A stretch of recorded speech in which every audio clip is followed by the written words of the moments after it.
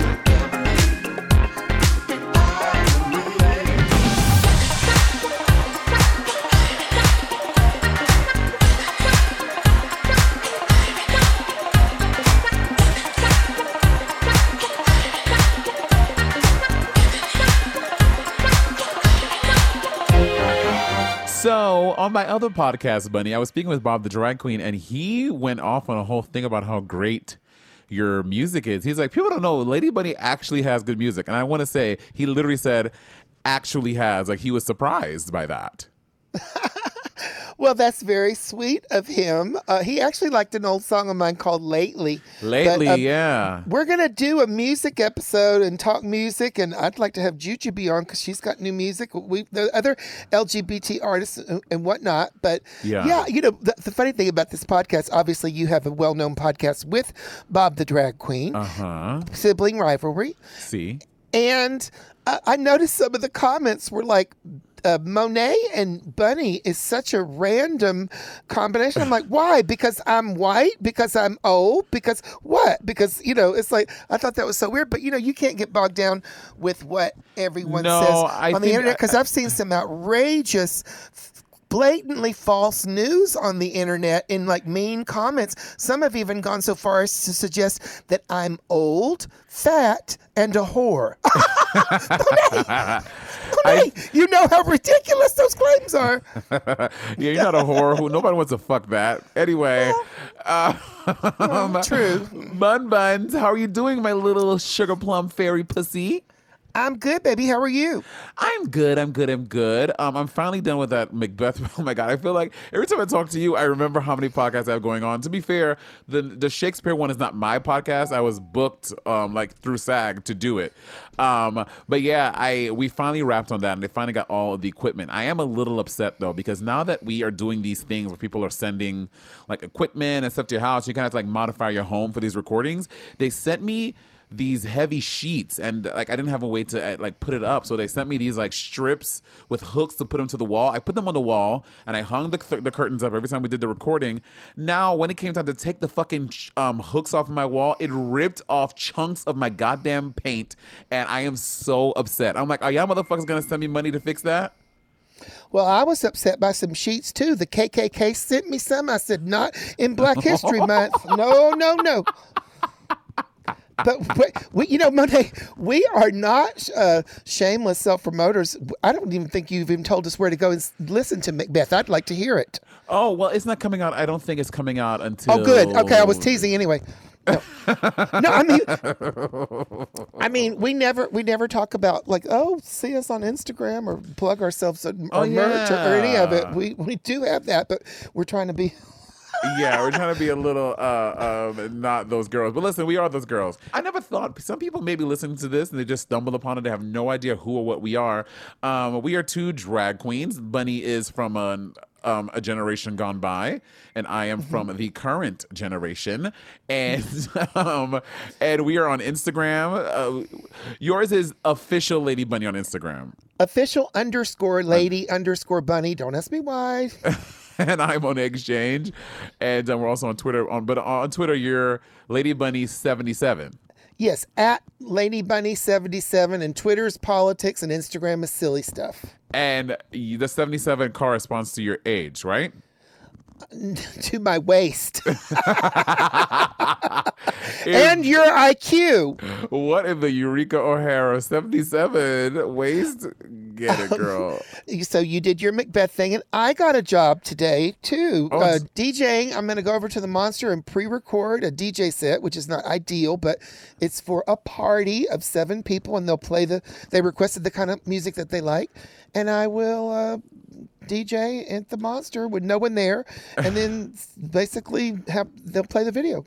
Now, before we get into like the headlines of the day, I do have a really cool question. How did you stumble into DJing? Were you just like, I'm gonna pick up a computer and learn how to DJ, or someone taught you? Like, A computer, darling. This was gramophones. This was vinyl. I used to long after everyone had switched to CDs in like the 2000s or late 90s. Honey, I was still. One night I got off work drunk and was lugging 2 big record crates. In the snow with open-toed shoes, and I said, okay, that's it. I'm going to switch to CDs, and then I finally switched to USB. But I don't play on a laptop now. I would never ever put my computer in a place where someone can come with a drink and go, oh, hey, girl, let's get a selfie, and dump their drink into your life. No, I would never do that. But this is safe. And, people, like I say, we're often talking on the show as we get through coronavirus, together. Thank you all for joining us on that journey and trying to make sense of this. We're talking about how we reintegrate through the workforce, what different people feel comfortable doing and not, because it is, Yeah, different. Yeah. But so you just one night at the club, you were like, I'm gonna DJ, and you just started.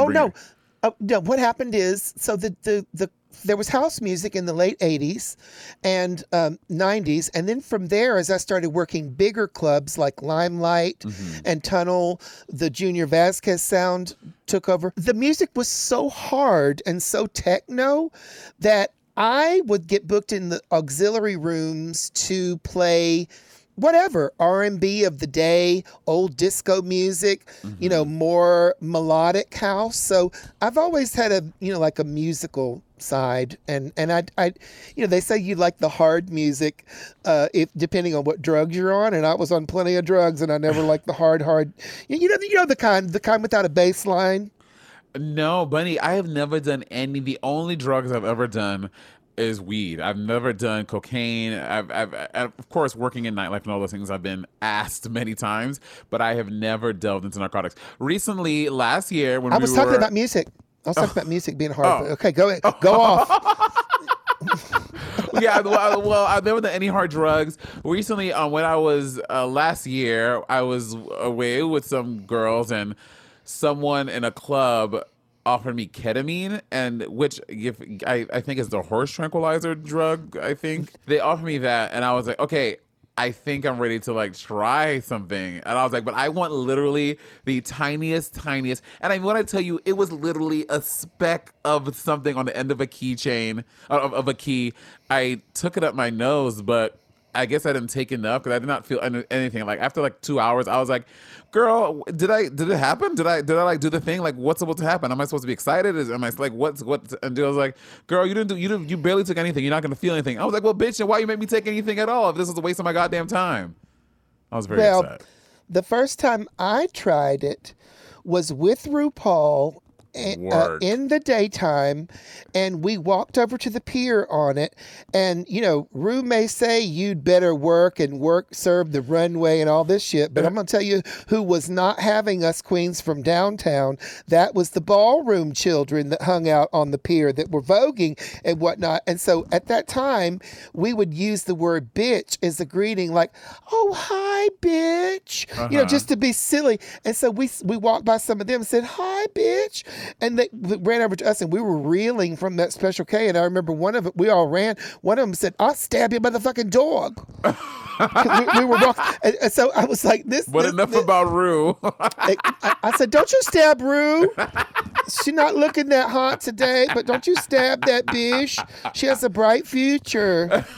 Well, it appeared that she did at that point.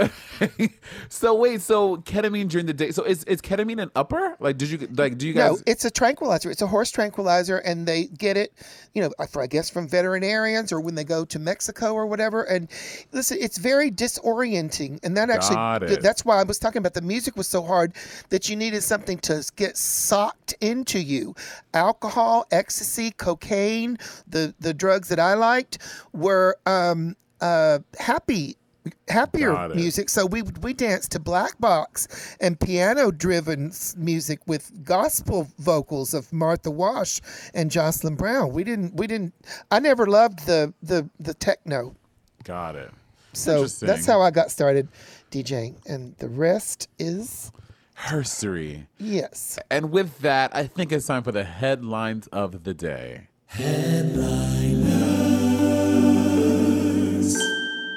The Gorilla Glue girl wig helmet thing. Okay, I first stumbled upon her video, like her actual video on my TikTok. And when I first saw it, I was like, she was explaining what she did, how she sprayed to lay her hair down. She took this, she normally uses Got to Be Glued, which, Bunny, have you seen girls gluing their wigs with Got to Be Glued? I don't even understand how that's a thing. Like, and how does your wig, like Gigi Good does it, Plastique Tiara does it, they glue their wigs down with hairspray. And I am so perplexed by it. I don't understand how that even is a thing. I'm going to just tell you a little hint right here. If you're using hairspray to put on your lace front, you're not a dancer. Or your wig is not very heavy.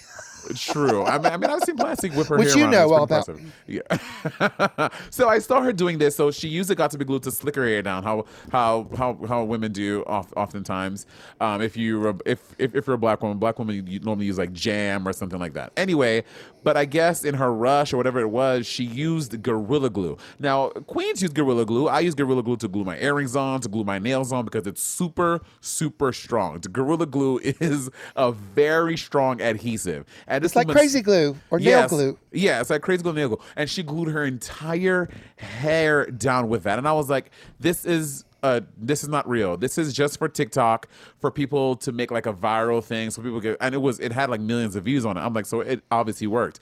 Come to find out, it's real. She really did this, and she had to go to a hospital for them to put and they ended up using acetone on her hair. They're like leaving it soaking on her hair to loosen up the gunk so that it could go away. But she allegedly she had to sit down for 30 days. Does acetone loosen up gunk? Because I'd like some for my ass.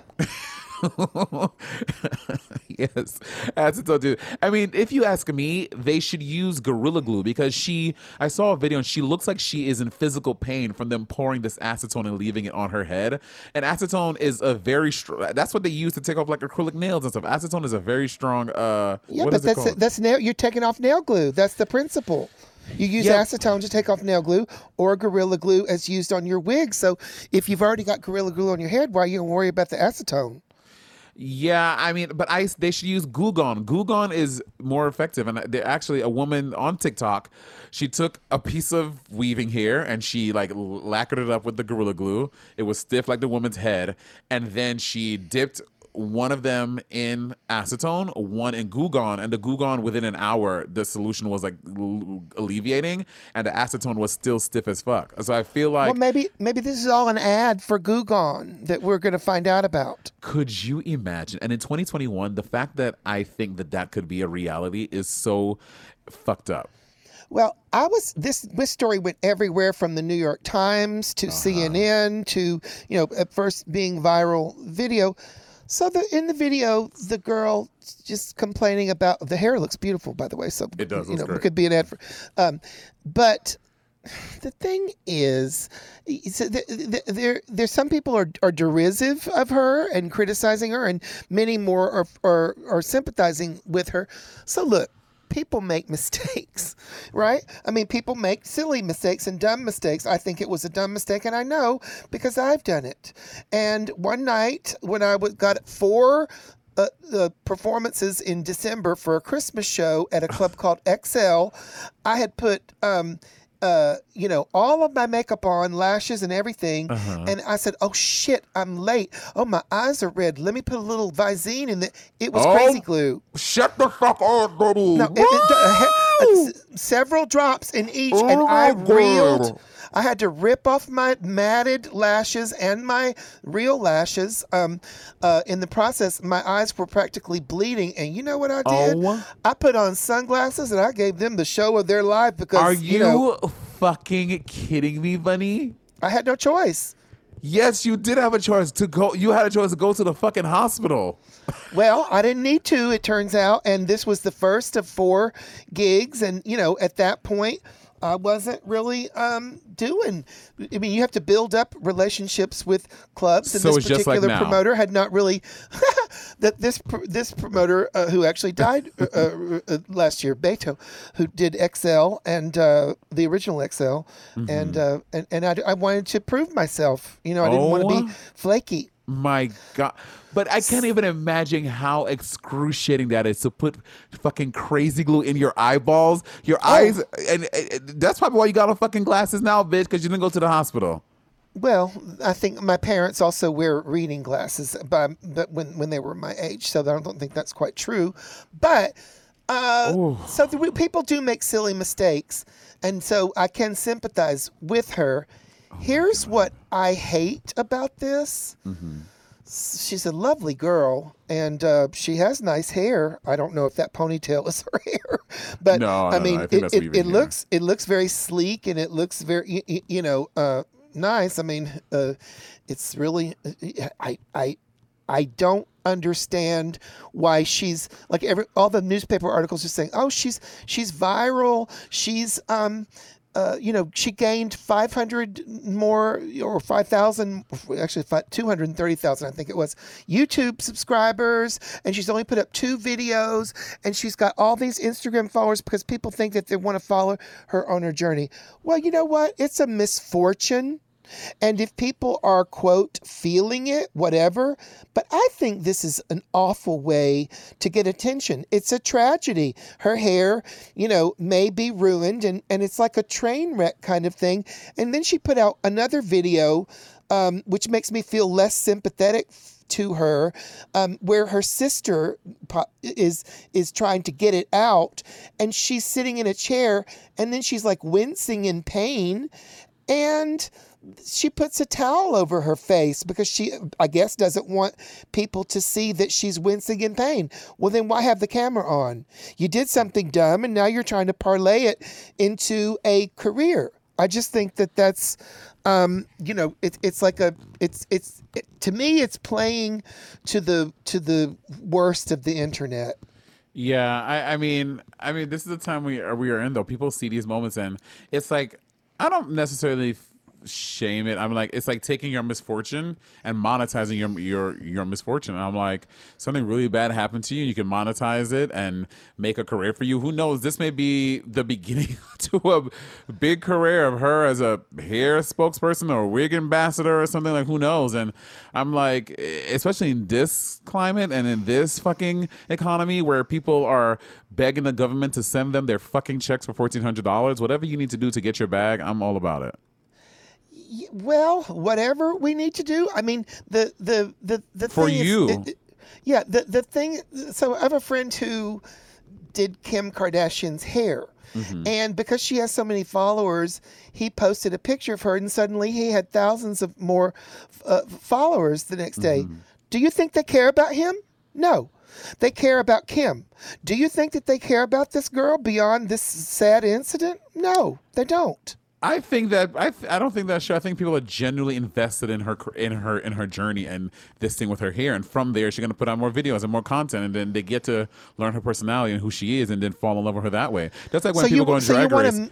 When people go on Drag Race, they don't necessarily love the queens yet, but they're invested in the show and who they are, and from there they grow to love Bob, they grow to love Bianca, they grow to love Monet. You know what I'm saying? So I kind of do know what you're saying. I would rather have people grow to love me because of what I want to put out there as a gift of gab, a talent, making music, not a misfortune. That's craven.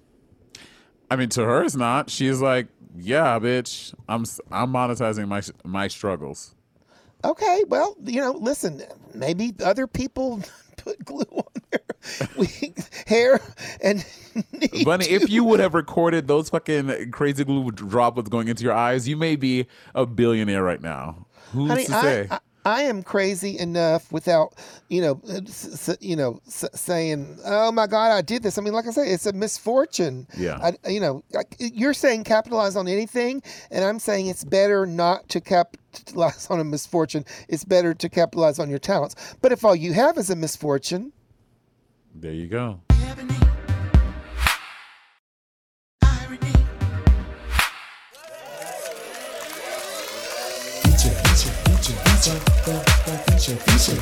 We are now ready to introduce our special guest for the interview this week on Ebony and Irony. We have Dr. Darian Sutton, MD and MBA. You may have seen him on The View talking about COVID. He is a medical correspondent for ABC. Is that right, Dr. Darian? Yes, I'm a medical contributor for ABC. Maybe a correspondent one day. Let's hope. And your work has appeared in GQ. You give very informative Instagram videos that I watched last night about new health developments in this stressful time. Yeah. So what is your Instagram? Because we like to plug. Oh, sure. Dr.Darian, DOCTOR.Darian. Now, I know Dr. Darian from New York City. Dr. Darian is great, one of the most supportive people who's ever been. Because Bunny, when you are at a show and there are people who are texting on their phones or they're barely engaged in the show. Dr. Darian is actually a fan of drag and he likes drag and he was really supportive, and I always remember that. And obviously, and if you go on his Instagram, it is no secret that Dr. Darian is a very beautiful and attractive and a very gentle and kind on the eyes. So obviously, drones of men would have their eyes targeted on Dr. Darian, honey. Well, that's so different from that other Darian I follow on Instagram. Leave Miss Lake alone. Leave Miss Lake alone. I thought it was Darian Ocean. Oh my God! I stole that joke from Courtney Act at a roast years ago, so I like to credit my people. We first of all want to thank you so much, because anyone who works in an emergency room in these trying times with the pandemic, the numbers up and down, is subject to so much stress. And we do appreciate your time so much, but we really wanted to take some of it because there are so many different sources of information about COVID, the masks, the vaccines. There's conspiracy rabbit holes that people go into, and we would love to speak to someone medical who can kind of walk us through new developments. Well, thank you. 100%. It is an honor, especially having both of you use your platform to provide information like this to people and make it accessible. I really appreciate being involved. To quote the illicit Sean 2's Cardi B, I think we should start from the top and make it drop. Let's start with masks, Dr. Darian. Now, we all know, I mean, as someone who's been watching the news and CNN and New York One and all that stuff, the thing about masks has gone back. First, they said N95 masks were good. Then, like 2 months after that, they're like, no, they're bad. Do not wear those. And now they're saying double masking. What is the tea on masks, and where do we stand now from a professional? Yeah, well, great point. I think that it can be confusing, especially if you look back a year ago when we first started having discussions about wearing masks. The suggestions and recommendations kind of changed through time, and that's natural because, of course, this is a brand new virus. None of us have ever seen it, and so we're learning as we're moving along. The initial goal was to basically put masks on in high-risk situations. That was for us healthcare providers, and initially they said, we don't need masks outside the hospital because there was no foreseeable threat. But that was before we realized how transmissible this virus was, especially in patients who are asymptomatic and pre-symptomatic. And then the recommendations followed stating we should wear masks because we realize that it helps limit the spread of COVID-19. If people could understand where recommendations started at, we were comparing COVID-19 to other forms of coronavirus. And the one that we remember most notably is the SARS virus that happened during the initial outbreak of 2003. Many people may not remember that outbreak because it was relatively self-limited. But the important part about that outbreak and how it's different from this pandemic is that when people were infected with SARS, they were most often symptomatic, and it was very obvious. Above 90% of people who had SARS had a fever, for example. So it was easy to identify who had SARS and basically isolate and protect others from it. As we know with COVID-19 and the SARS-CoV-2 virus that causes COVID-19, it is a very different type of virus. It is the same family of viruses, coronavirus, but it acts in a very, very deceptive way, and it is able to transfer from person to person very, very easily without any obvious signs most of the time. So that's when we came out with the recommendations that everyone should be wearing masks because we realized that it was a respiratory virus and that wearing masks helped prevent that.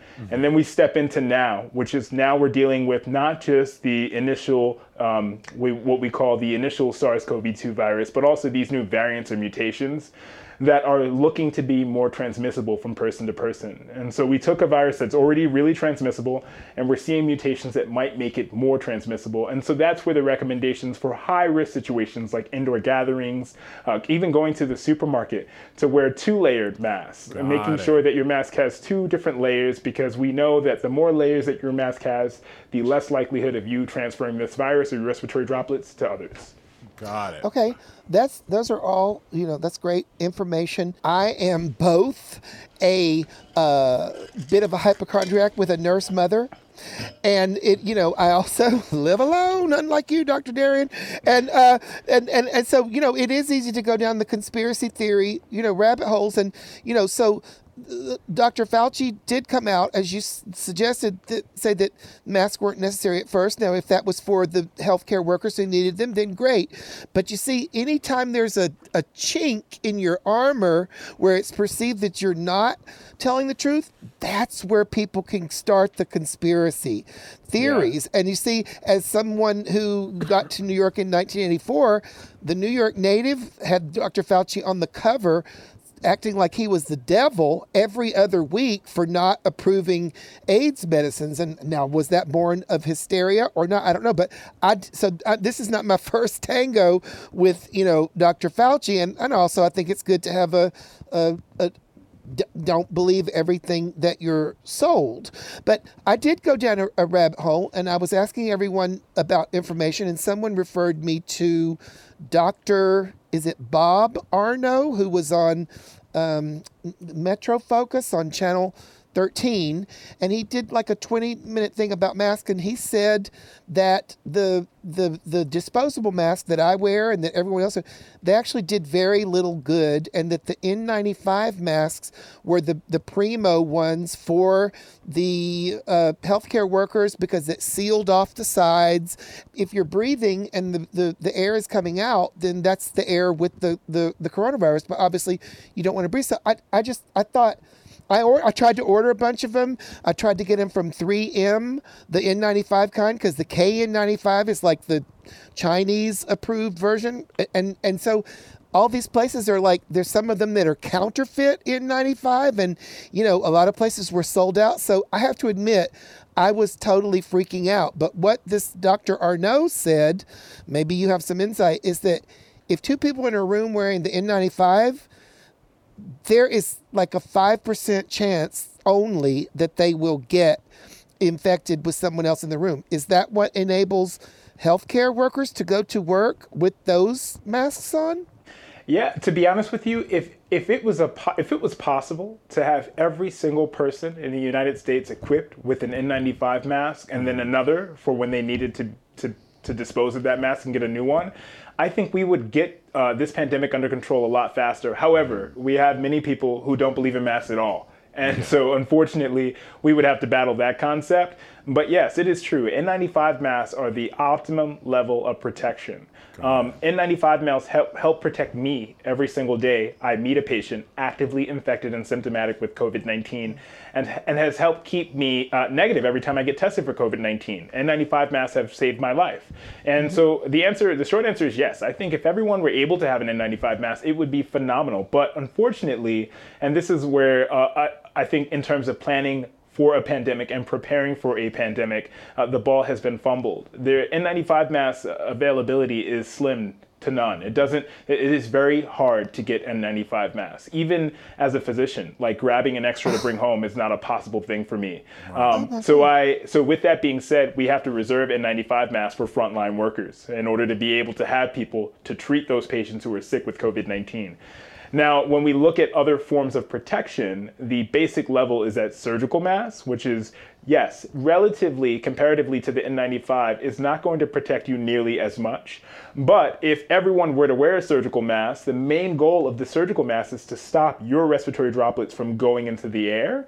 And although the air is escaping out of the sides and it's still possible, it decreases the rate slim to none. Now, people will talk about the mask not being effective, but we can look to examples. For example, comparing states where COVID-19 mask rules were in place and states where they were not. We saw exponential increases in the rates of transmission of COVID-19 and hospitalization.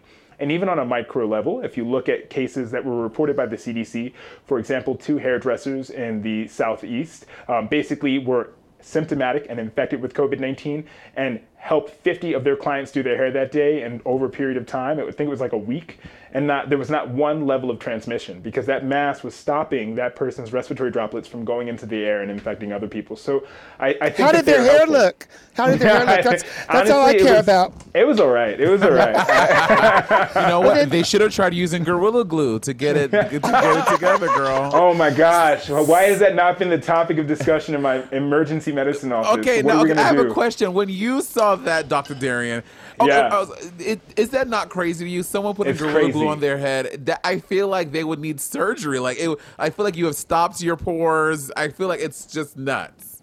You would have to, there's a lot of theories going around. Using acetone is often helpful to break the bonds, but usually that's for, in place for industrial reasons. Putting acetone over your head is quite painful. Yeah, but it's not. It wouldn't be the first time I've seen home hair attempts go wrong. Oh my God! Do you get that in the ER a lot? Yeah. People doing Yeah, I get, oftentimes I get patients who don't mess with chemicals a lot. And for example, I had a patient who had curly hair and he was trying to straighten it. And he didn't realize that the chemical process of straightening should involve like a chemical relaxant, but also a stabilizer. And he just basically went straight from A to Z and came in with 3rd-degree burns. And he had to be transferred to a burn unit. So using chemicals in any way at home can be dangerous. Well, as a kid, I used to use S-Curl on my head. I used to try to S-Curl my hair so I can get my hair looking like real, like soft and curly and stuff. Bad decision. I used to have burns on my head all the time. Not 3rd degree, thank God. Well,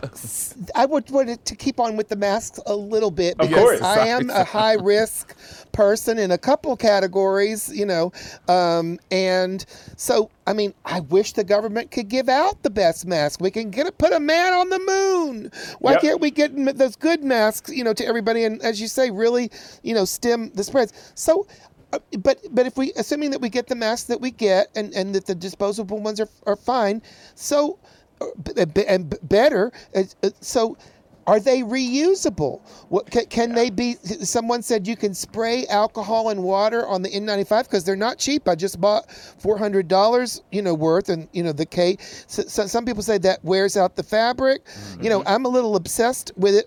To be honest with you, I went to record something, and the engineer in the studio said, "Why didn't you pinch the nose thing on your mask?" So I'm also crazy. So I just think that there's to do, but I didn't know that until he said that. And what about taking them off and with your, going out to the shops? I don't go out much, but I'll go to the grocery, whatever, bank, and then I come home.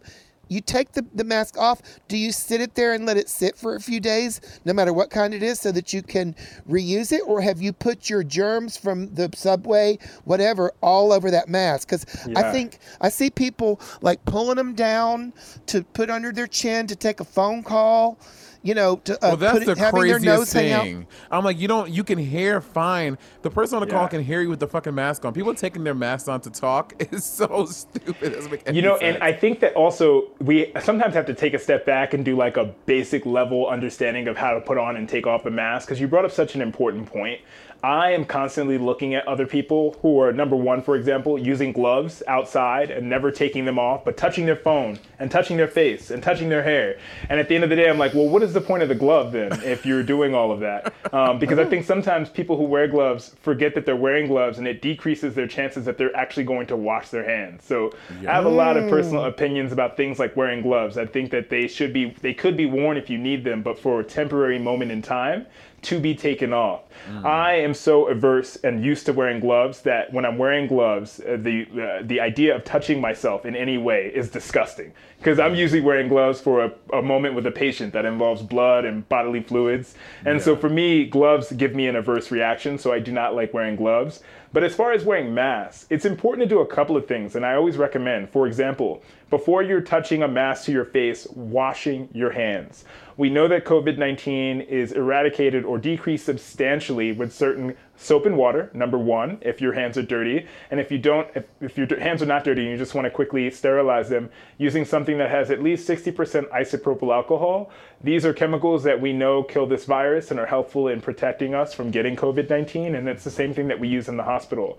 And then when you're wearing your mask, decreasing the amount of times that you take your mask off. I find that patients who pull it below their face don't realize that the mask has been protecting your nose and your mouth this whole time, where God knows what has been spraying on your forehead, your chin, and your neck. And so when you pull a mask down, you're now exposing the safe inside part of that mask to everything that's been exposed to the environment. So you're kind of eliminating the point of the mask when you're doing that. And also, people who just pull their mask down below their nose, for example, what we know is that this virus replicates really well inside the nose. And it's the reason why anosmia, or lack of smell, has been so strongly associated with it.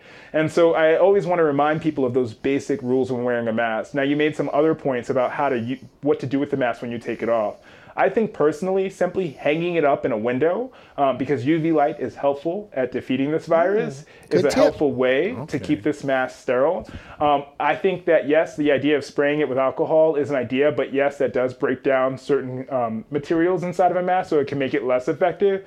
I just simply hang mine up in a way that has a good lit area, or I lay it down on the windowsill when I'm using my mask. And then also, if you're using a fabric mask, I just want to remind people you can wash that. I think that sometimes people get so grossed out by their masks, but I think they forget that they can simply wash it. Wash them. What if you let it sit for a few days? Because they were saying that the virus could live on steel surfaces for 3 weeks, and I was like, we're just gonna die. And now they found that that's not true, and it's actually a help. There was a lot of that discussion. We call it fomite theory, and a fomite is basically a way that a pathogen, a virus, a bacteria, or a fungus can live on a surface. And we said, does fomite theory apply to the COVID-19 virus? In laboratory settings, everything is perfect, and that is meant to protect the validity of whatever research is going on. But those perfect laboratory settings are not real life.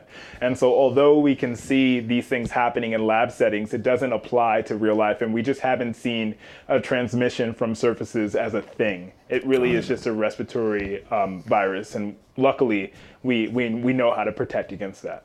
I mean, would you need to rewash the fabric you can tell I'm a freak. Would you need to wash the fabric every single time? For me, I do. I smell. So if my mask smells in a certain way, I'm very averse to that. So that is one note that I need to either replace this mask or wash this mask if it's a cloth mask. I know that you like tips and tricks. You know those little Tupperware, there's like Tupperware that we find in our house, right? So I don't like to touch my face at all, really, because I'm so averse to it. And I'm an emergency doctor, so I'm constantly touching other people and touching blood and things like that. I take a Tupperware container and I pull the mask strings over that Tupperware container. And then I keep that Tupperware container sitting on a windowsill. And it's one way that I do that without touching my face and exposing myself to all types of nonsense. I do that at work and I do that at home. So we're out on our cell phones all the time. You know, I don't even take mine out anymore because I don't want to be tempted to answer it or text. You can tell I'm like a crazy nut. But I just leave it at home and then wash my hands. We all knew that, honey. I wash my hands and then I'll pick up the phone.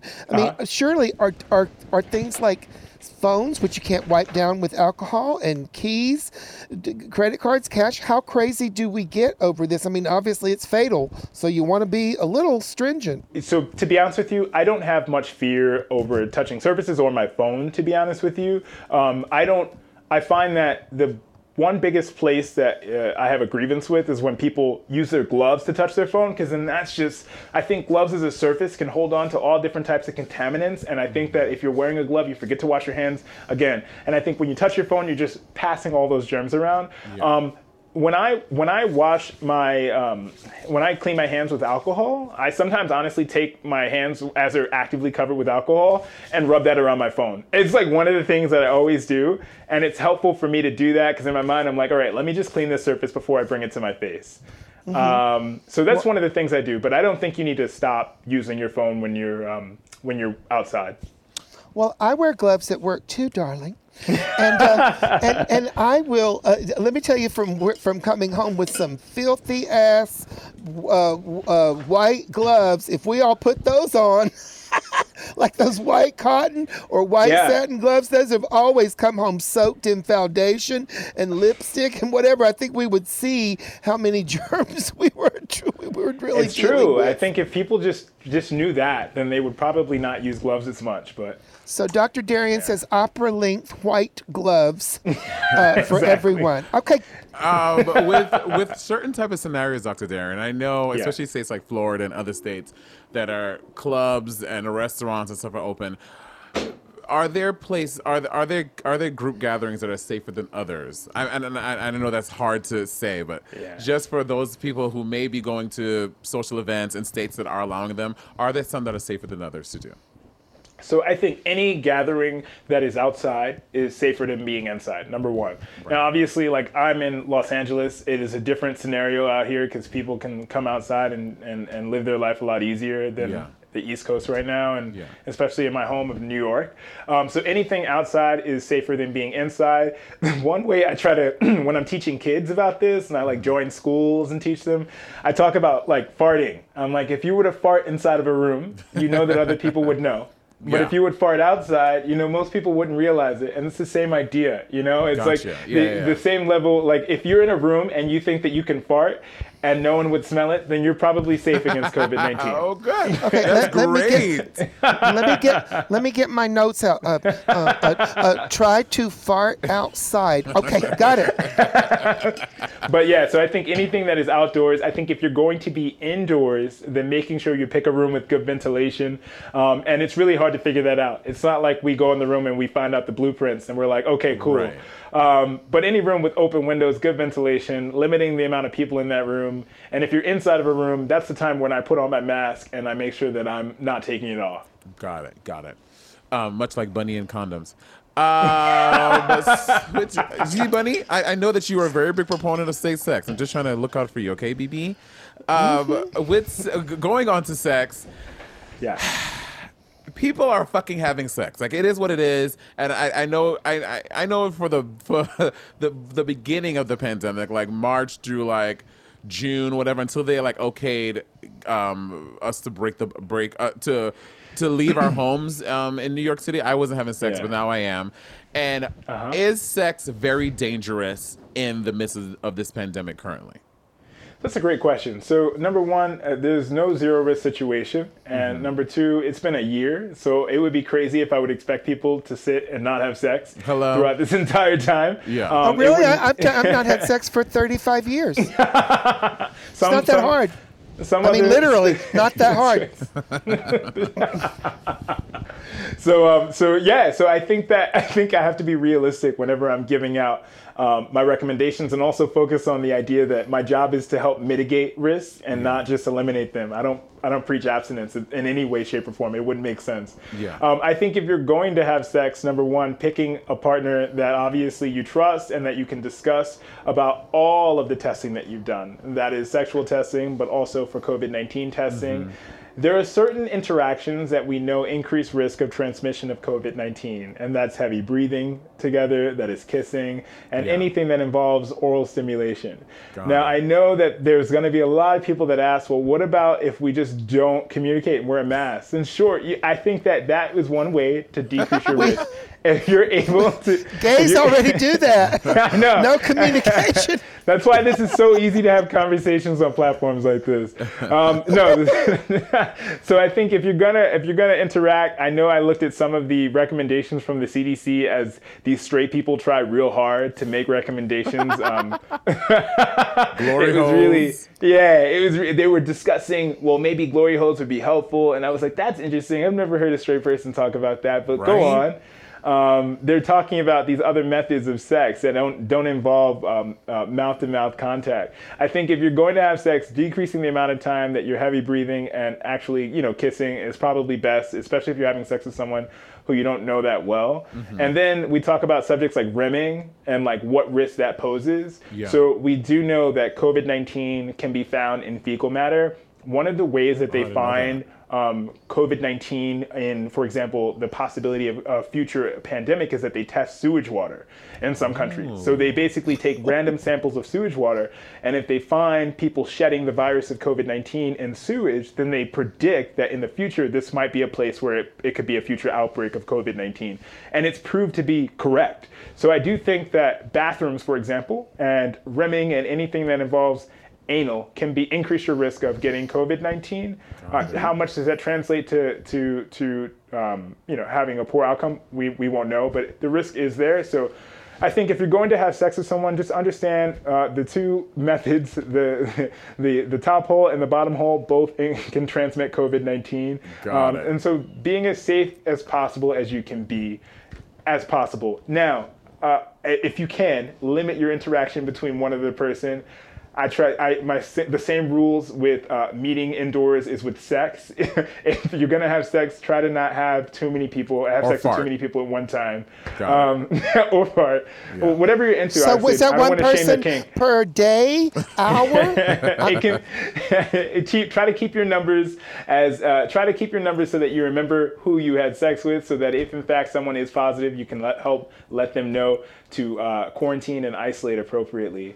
That's perfect for Bunny, because Bunny's currently doing testing and tracing through her orifices. So no, darling, that's not corona. That's HIV testing in my asshole. Please don't get it twisted. That's not coronavirus. So this just begs the thing about sex. And listen, I'm not at an age where sex is the first thing on my mind, but for decades I was. So I understand the needs, But I mean, just to think on the surface of it, and I'm not trying to shame anybody, just trying to educate people. Yeah. If we're supposed to be 6 feet apart with masks on indoors, how are you safely having sex with somebody who is close enough to have sex with you, unless your dick is 6 feet long? I mean, I don't mean yours. I mean anybody. I know that yours. No, I'm just kidding. How would you? I mean, if they're right up, next to you, and I mean, by the time you bust that nut, you are going to be doing some heavy breathing, and I mean, the whole notion of sex is abandoned, So I don't know, I don't know how you could.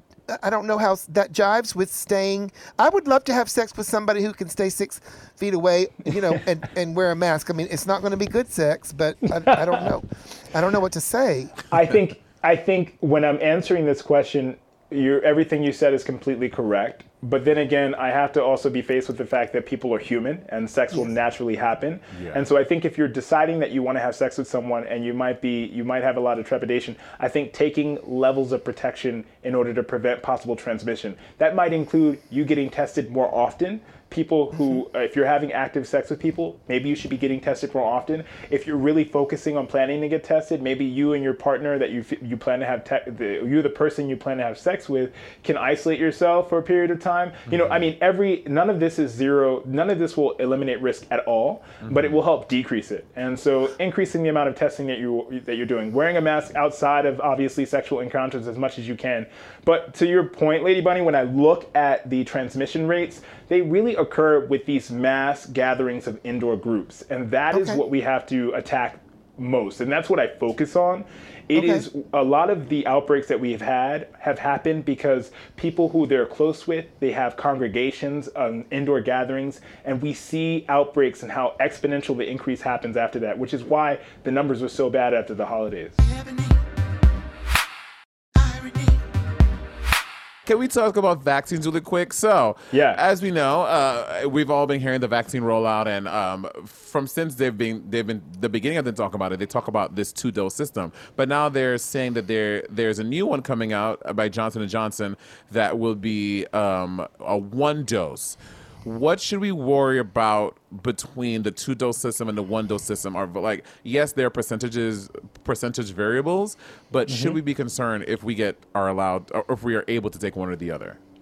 So the short answer is whatever vaccine is available to you, if you decide that you want to get a vaccine, get it. I think because their vaccines are so scarce in numbers and supply is going to be an issue beyond hesitancy, I think if you have a vaccine available to you that has been approved under EUA, get it. Now, Monet, you referenced 2 different vaccines, which is the Moderna and the Pfizer vaccine. Both of those are the mRNA vaccine. Those vaccines require 2 doses, one to prime your immune system and then one to boost your immune system. That occurs 3 to 4 weeks later. And then we have this new vaccine that might be decided to be given emergency use authorization at the end of this month, as the FDA is going to be meeting and discussing it, and that's the Johnson & Johnson vaccine. Now, that vaccine has not shown as high amounts of efficacy as we saw in the Pfizer and the Moderna, and it might be which is like 95% effective, right? Yeah, and we use efficacy. When we say efficacy, we say, oh, that is what we found in the study, and then effective is what we see in real life. And so I think that the high efficacy rates that we saw in the study for Pfizer and Moderna, we hopefully will see effective rates as high as that, because as we've given it to millions of people right now. The Johnson & Johnson vaccine is a different type of vaccine. It has not as high efficacy rates. It's only around 66% overall. However, it prevents hospitalizations and really severe COVID-19 85% of the time in the study, and it prevents deaths 100% of the time. And personally, my whole thing is, how do I prevent myself from becoming a patient in a hospital? Because that is really, at the end of the day, what I'm trying to prevent myself and my family from. And that's a question you always ask all of your patients. No, I'm just kidding. That makes sense. So, I mean, the way I feel is like as a couple of risk group, older, high blood pressure, fat, I'm like, oh, are y'all really going to make me wait months for a vaccine that's 66% less effective? I know it would be a help, but people, please. Yeah, I think that. But it's 100% out of the hospital, which I think is, again, a really good thing, right? It's huge. Sure. I think not every community is going to be able to freeze the vaccine at the level that is required for Moderna and Pfizer. What's big about Johnson & Johnson vaccine is that it can be refrigerated and stored for a lot longer period of time and more regular temperatures than the Pfizer and the Moderna vaccine. So I think in communities where hospitals are not as close together and pharmacies are rare, I think it's going to be really, really monumental. But it does take a longer time to create. So I think what will happen is the patients who are living in industrial cities and metropolis will probably have access to the Moderna and the Pfizer because they'll probably be closer to hospitals that can store it. Got it. Okay. And so one thing I was interested about is that you get 2 shots of the Moderna and Pfizer. I believe one's 21 days and one's 29 days apart. Now, I am hearing some stuff about that there can now be a longer gap between the shots is okay. And I just wonder, is the government, Yeah. whether it's Trump or whether it's Biden, are they trying to just like say we got all these shots out there without having the backup, the booster second shots on hand? Because that just seems very odd to me, to do the research based on 21 or 29 days and come up with a 95 and then say, oh, well, you don't need it and it might be as effective. Yeah. What you're pointing at is not the use of a medication outside of the recommendation, and from the use of a medication without evidence-based findings. And so what we know is that the efficacy results that were reported by Pfizer and Moderna, those were arbitrary points that they both chose when studying the vaccines to try to decide, okay, let's have people come back in 3 weeks. Okay, let's have people come back in 4 weeks. And that was based off of a lot of hypothetics, but also testing antibody levels and making assumptions of how long it would take to basically wait between priming and boosting someone's immune system. Now, if someone were to come in a week later for their second dose and they were a little late, would that decrease efficacy? There's no reason to believe that technically wouldn't. However, it's not something that we know. Just like you pointed out, Lady Bunny, it wasn't studied. So there's no way to give a clinical recommendation on something that we don't know. And that's the important part about science, is that we can focus on the facts and we can't base our assumptions on hope. So my recommendation is if you get the vaccine, and I agree, luckily most of the people who have gotten the vaccines, there have been enough held back in order to give those patients who got their first dose or second dose in the appropriate amount of time. I think some people will inevitably be late, but I don't see it affecting efficacy that much, but I'm trying to stick as close as possible to what we know, make sure we work on evidence and not hope. I just got, actually, this was interesting, and it kind of links to this. So a few months ago, I got a shingles vaccine. Young folks, that's something that you do when you're over 50. And so I went back just the other day for the second shot, and a day or so later, I was sick. Yeah. It ended within 36 hours, but sometimes they say when you even get a flu shot, you will feel soreness in the arm. You will feel, maybe tired because you're injecting a little piece of the flu so that you can develop your body's ability to fight it, right? Mm-hmm. Well, first off, the shingles vaccine, a lot of people can be symptomatic from it. I think the rates of the symptoms for people who have had shingles vaccine is higher than probably the average vaccine. And what I want to help everyone understand is that reaction that you had, Lady Bunny, and the reactions that 20% of the people have gotten in the study when they looked at 70,000 people who they studied for the COVID-19 vaccine in the Moderna and the Pfizer trials, that reaction is that immune response. That's your immune system waking up and initially going, what the hell is that? When you inject that first dose, and your antibodies, your T cells, and your inflammatory side, they're all waking up and they're going, what the hell is that? Let's make an antibody and sit back and just see if we see that shit again. That's exactly what your immune system is saying. That second dose, your body goes, wait a minute, we saw that before, let's kill that. And that's when some patients can get that immune response in their second dose a little bit more than the first dose. Again, these responses that we've had, and I, as an ER doctor, have been treating people who come in concerned that they might have effects or side effects of the vaccine.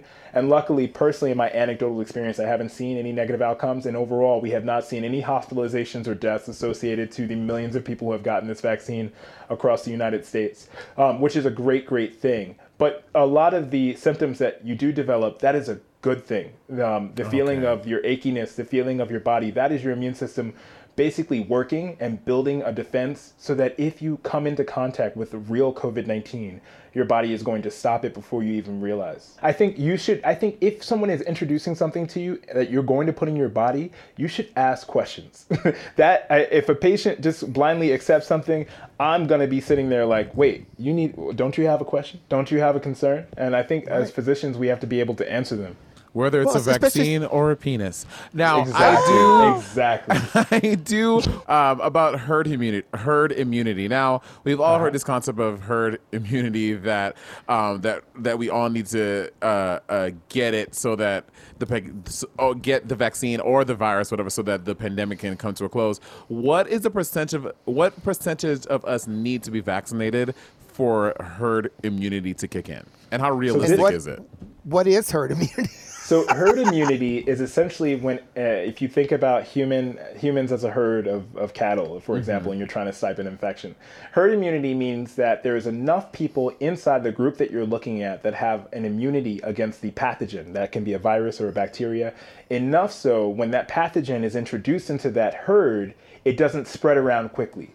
The problem with COVID-19 is that it spread so quickly before most of us even realize that when we start testing, then we're realizing we're fighting an epidemic and a pandemic. And so a herd immunity is basically producing enough immunity in the community so that it doesn't pass from person to person as easily.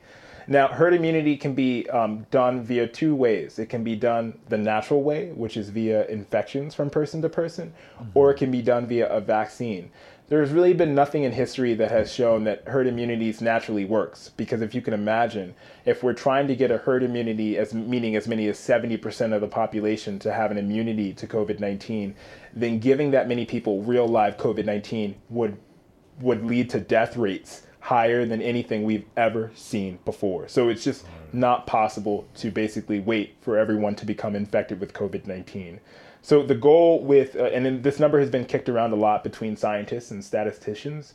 Some people report as low as 60% needed, and we're starting to see higher 70, 80% need to have immunity. So that would mean that we would need to give that many people the vaccine in order to produce an immunity. And what people ask me, how do I keep hope? How do I stay positive? Because we've seen outbreaks and pandemics and some epidemics before. You know, we've gotten through so many. I just recently talked about smallpox, and I know that we have a really bad history with smallpox when we look at how it was tested on people of color, most importantly in order to be utilized to benefit white people often. But it's important to talk about it because we've gotten through so many of these vaccines that we take for granted, or these outbreaks that we take for granted from the basic vaccines that we're vaccinated for as children. And we don't even realize how they're protecting us every single day.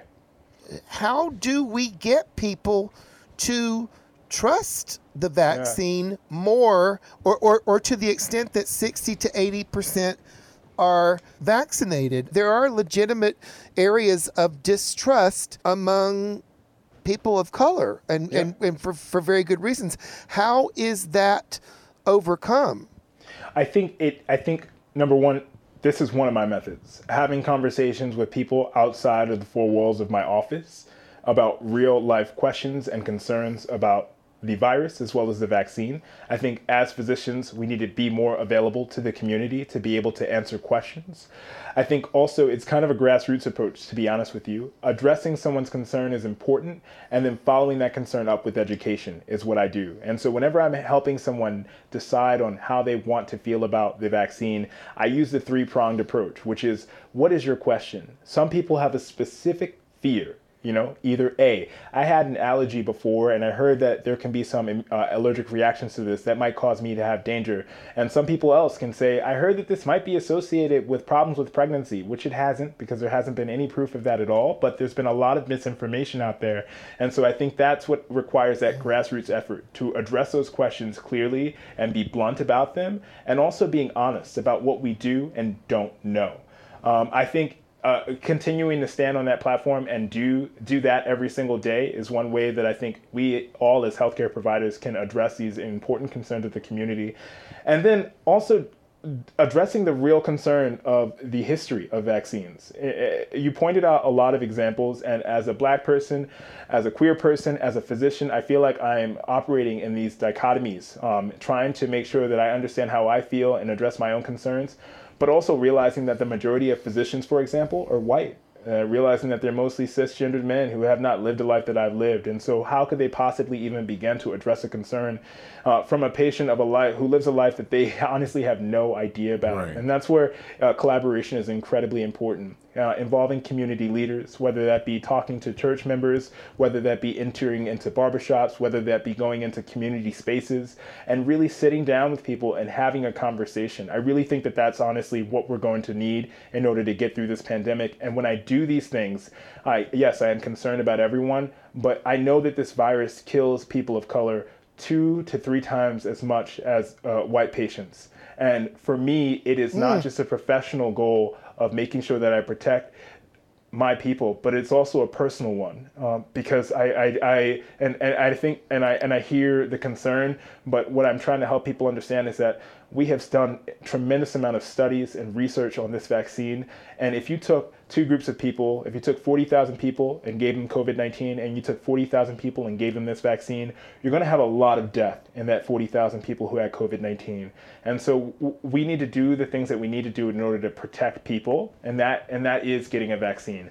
And I will sit and talk about it until I die, because honestly, no, don't do that. Don't die. No, because if we don't continue these conversations and this misinformation beats me at it, then it's going to make my life and my job and my family and the people that I love a lot more difficult. What is the reason that COVID is disproportionately affecting people of color? Yeah, so I think that we have to start, when you address that question, health disparities have existed before COVID-19 has started. And I think COVID-19 has not only exaggerated a lot of these disparities, but it kind of just uncovered it, to be quite honest with you. As a person operating in the healthcare system, but also being Black, I understand how bias affects people of color. If we look at the social and structural determinants of health, the lack of access to care, the lack of trust within a system, the lack.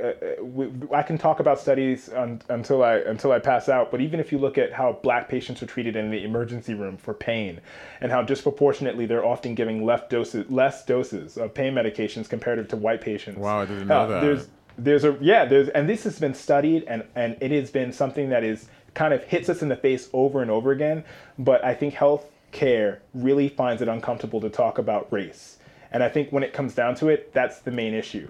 Yeah. You have a lot of people in healthcare having a difficult time communicating race to patients and the risk that revolves around it to patients. And I think that is what it comes down to, a level of communication, but also the fact that healthcare is not just within a hospital, it's everything is associated with it. If a patient can't afford care, if they can't get to the care, if they can't follow up, it really doesn't mean much unless you attack it from all different areas. Obviously, with ambulance wait times going up to like 8 hours in some places, hospitals being at max capacity.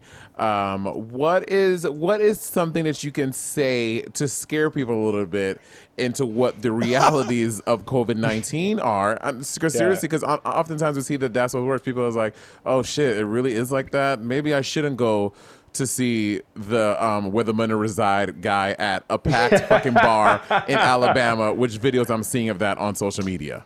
Yeah, I want to remind everyone that your risk of mortality or death from COVID-19 is not zero. I think a lot of people like to use a risk number and say, oh, it's killed less than 1% of people, so therefore I'm okay. 1% of the population of the United States is 3.3 million people. So first of all, that's not a small number. Secondly, the risk of you having chronic long-term symptoms of COVID-19 are very real. We see 1 in 3 people, as high as 1 in 3 people with COVID-19 develop progressive long-term symptoms. And then thirdly, I have intubated and I have unfortunately coded someone in their 30s, in their 40s, and I've talked to those families. And so for me, it is very real, this virus, and I'm reminded of it every single day. And although many of us will get tired, the virus doesn't.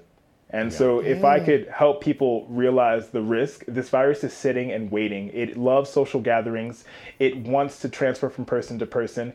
And it does that very quickly and well when people don't have symptoms and before they even develop symptoms. So what I would leave people with is that this risk is real. Even if it may not affect you, it's a time to take a second and realize the effect that you have on others. And to realize that although you may be asymptomatic or not really, or have a mild course of COVID-19, you probably have spread that to other families and been associated with the loss of someone important in someone's life. And for me, that is what I remind myself every single day when I put on my mask. It's how can I prevent this virus from hurting someone else? And I think that's what we need to reframe our thinking around. Do young people, we have a lot of young listeners, are they invincible or definitely not, I would imagine? Absolutely not. So we're seeing now increasing rates of younger people becoming hospitalized with COVID-19. Now, I think that this is due to a couple of things. Number one, I think social behavior drives transmission. So younger people are more likely to be tired of COVID-19 rules. We're more we're more probable to communicate with others in close gatherings and spread the virus. And older patients who have high-risk primary healthcare conditions are more likely to secure themselves and to not go around and go outside. And so we're seeing kind of a transition. We're seeing the patients who are dying of COVID-19. We're seeing the number that don't have any primary healthcare issues at all is increasing. And so that's really concerning, because that just shows that a lot of it is tied to our behavior and the way that we move around this world. So young people are not immune. And yes, I have been a part of codes, and I have even coded and talking over this year. Unfortunately, I've had to have really difficult conversations with families about their loved one who they could not have ever imagined have had a problem with COVID-19 that would result in their death. It is not something that would be new to me. Do you think that healthcare and essential workers would rather have us clap and cheer for them or get raises? I personally, I personally, my way that people clap for me is when they put on a mask when they're outside. I feel like that is how people are showing support to me, and it is like seeing a pride flag. I feel really hopeful when I see people wearing a mask, and even when kids stop. I saw yesterday a kid wanted to pet a dog that didn't belong to him, and he stopped and he put on his mask before and then walked up to the dog, and it was just a cute, sad moment, because I realized that this child was trying to protect and understood what was going on, and for me, those moments really stick with me. Dr. Darian, thank you so much for taking the time to talk to us about all of this stuff regarding COVID-19, and thank you so much. And again, that is at Dr. Darian, Darien on Instagram. And we now was clap and cheer and say give Dr. Darian a raise. Yes. Thank y'all so much. Like This is really it's great. 7 p.m. in New York City, and everyone's clapping everywhere, all over the place.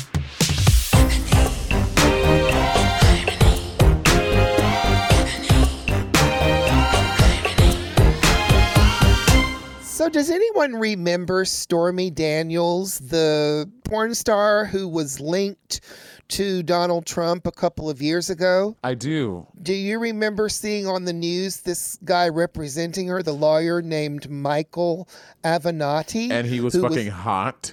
Yes, he was. And so he was on every news every night talking about how he was going to bring Trump down with this affair and the lawsuit or whatever. Well, you know what? He kind of ripped Stormy off. And this is after people were saying, oh, he should be president. He ripped Stormy off and is now awaiting sentencing for defrauding or extorting Nike, one of his clients. So in that vein, I would like to bring everyone's mind to Andrew Cuomo, the governor of New York, who was like the major resistance hero of the COVID announcements. And I get it. Trump was mishandling the pandemic, downplaying it, not wearing a mask, etc. So it was good to see a voice that was different in times of, we're all going crazy, what is going on in the world. He wrote a book on how to handle the pandemic. He was even given an Emmy for his voice on TV, a special Emmy. Trevor Noah announced that he was a Cuomo-sexual. And I mean, I wish, that made me wish I was Cuomo. Marie Claire, the women's magazine, published an article, "My boyfriend Andrew Cuomo's new girlfriend is America. Here is a snippet. Trapped in my apartment, nowhere else to focus my hormones. The governor is the only man speaking directly to me for miles around." People were saying he's so hot, he should be president, just like they said Michael Avenatti should be president. Well, you know what? Cuomo cut $2.5 billion from New York State's Medicaid, which is insurance for poor people. We were just talking about people of color and their access to health care being a reason that they are, having an adverse effect to COVID. And Cuomo did it to spite progressives and to keep the wealthiest from paying taxes. There's a lot of wealthy New Yorkers. Cuomo, before this pandemic, was known as corrupt and an asshole. He was just caught by New York Attorney General Letitia James for underreporting the deaths in nursing homes from COVID by half. Now, I know him as the guy who New York City dwellers feared until recently every couple of years, because he would make deals with the conservative Republicans and conservative Democrats in Albany, the state capital of New York, about the rent laws. And he would often be siding with the landlords and trying to do away or modify rent stabilization, which is the only way that I can afford to live in New York. Do you have stabilized rent, Monet? I don't know what I have, but my rent only went up by $12 last cycle, so I guess I do. You probably do, because if you don't have those protections, there's rent stabilization and then there's rent control. Rent control is stronger. Oh, rent control is the T. I know I don't have that. Yes, you can just go, the landlord could just raise your rent any amount they want. Bianca complained about that when she lived here. She didn't have rent control, and she would have to move every couple of years because the landlords will extort you. Mm-hmm. So here is this person who just got caught lying about the nursing home deaths, undercutting them by half, and we're giving him an Emmy. I mean, he cut Medicaid by $2.5 billion. And I've just got to tell you that when we are in the hysteria of the coronavirus blossoming, don't believe everything that you are sold, because there are cynical actors who will take hysteria and run with it to create someone who is not Trump, but that doesn't make him a hero of the coronavirus by any means. And you will remember that they harnessed the fear after 9/11 to sell Giuliani, who is now one of Trump's henchmen, as America's mayor. So, we listen, when someone is selling someone as something, you can Google, you can look and learn, because sometimes that is not exactly who they are. And I would never give him an Emmy, and I would never want to read his book on how he handled the pandemic. That is absolutely nuts. We gotta question more and think more, because people will use hysteria. I think it's called the shock and awe doctrine, where you use these things where people are terrified to push notions that aren't true, like Cuomo is a winner or should be president or is so hot and sexy. He's not Trump. That's yeah. You can say that. That doesn't mean he's an all-around winner or even a good guy. Noted. And that is today's Soapbox. All right, Bunny, that was a lot of information. I'm so happy that we had Dr. Darian.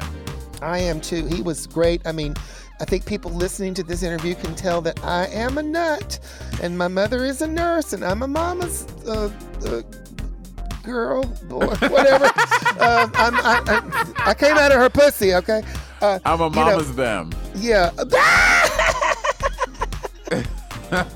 No, Dr. Darian was great. And now Bunny and I had the pleasure of looking at him as well. And Bunny, is he not one of the most handsome, beautiful people in the world? Probably, but I was looking at you. But for anyone who wants to find out, they can check him out on Instagram. Please at Dr. Darian, Darien. Trust me, it's worth it. And when you do, can you please tag me and Bunny on Twitter or send us DMs on Instagram and be like, girl, so that we know that you looked it up, because trust me, you want to do it, honey. Thank you so much for another episode, Bunny. This is always so much fun. I look forward to this part of the week every time.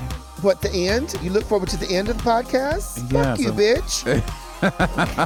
How dare you? Do you know I've not got long to live? I've given you all this time. Goodbye. Goodbye.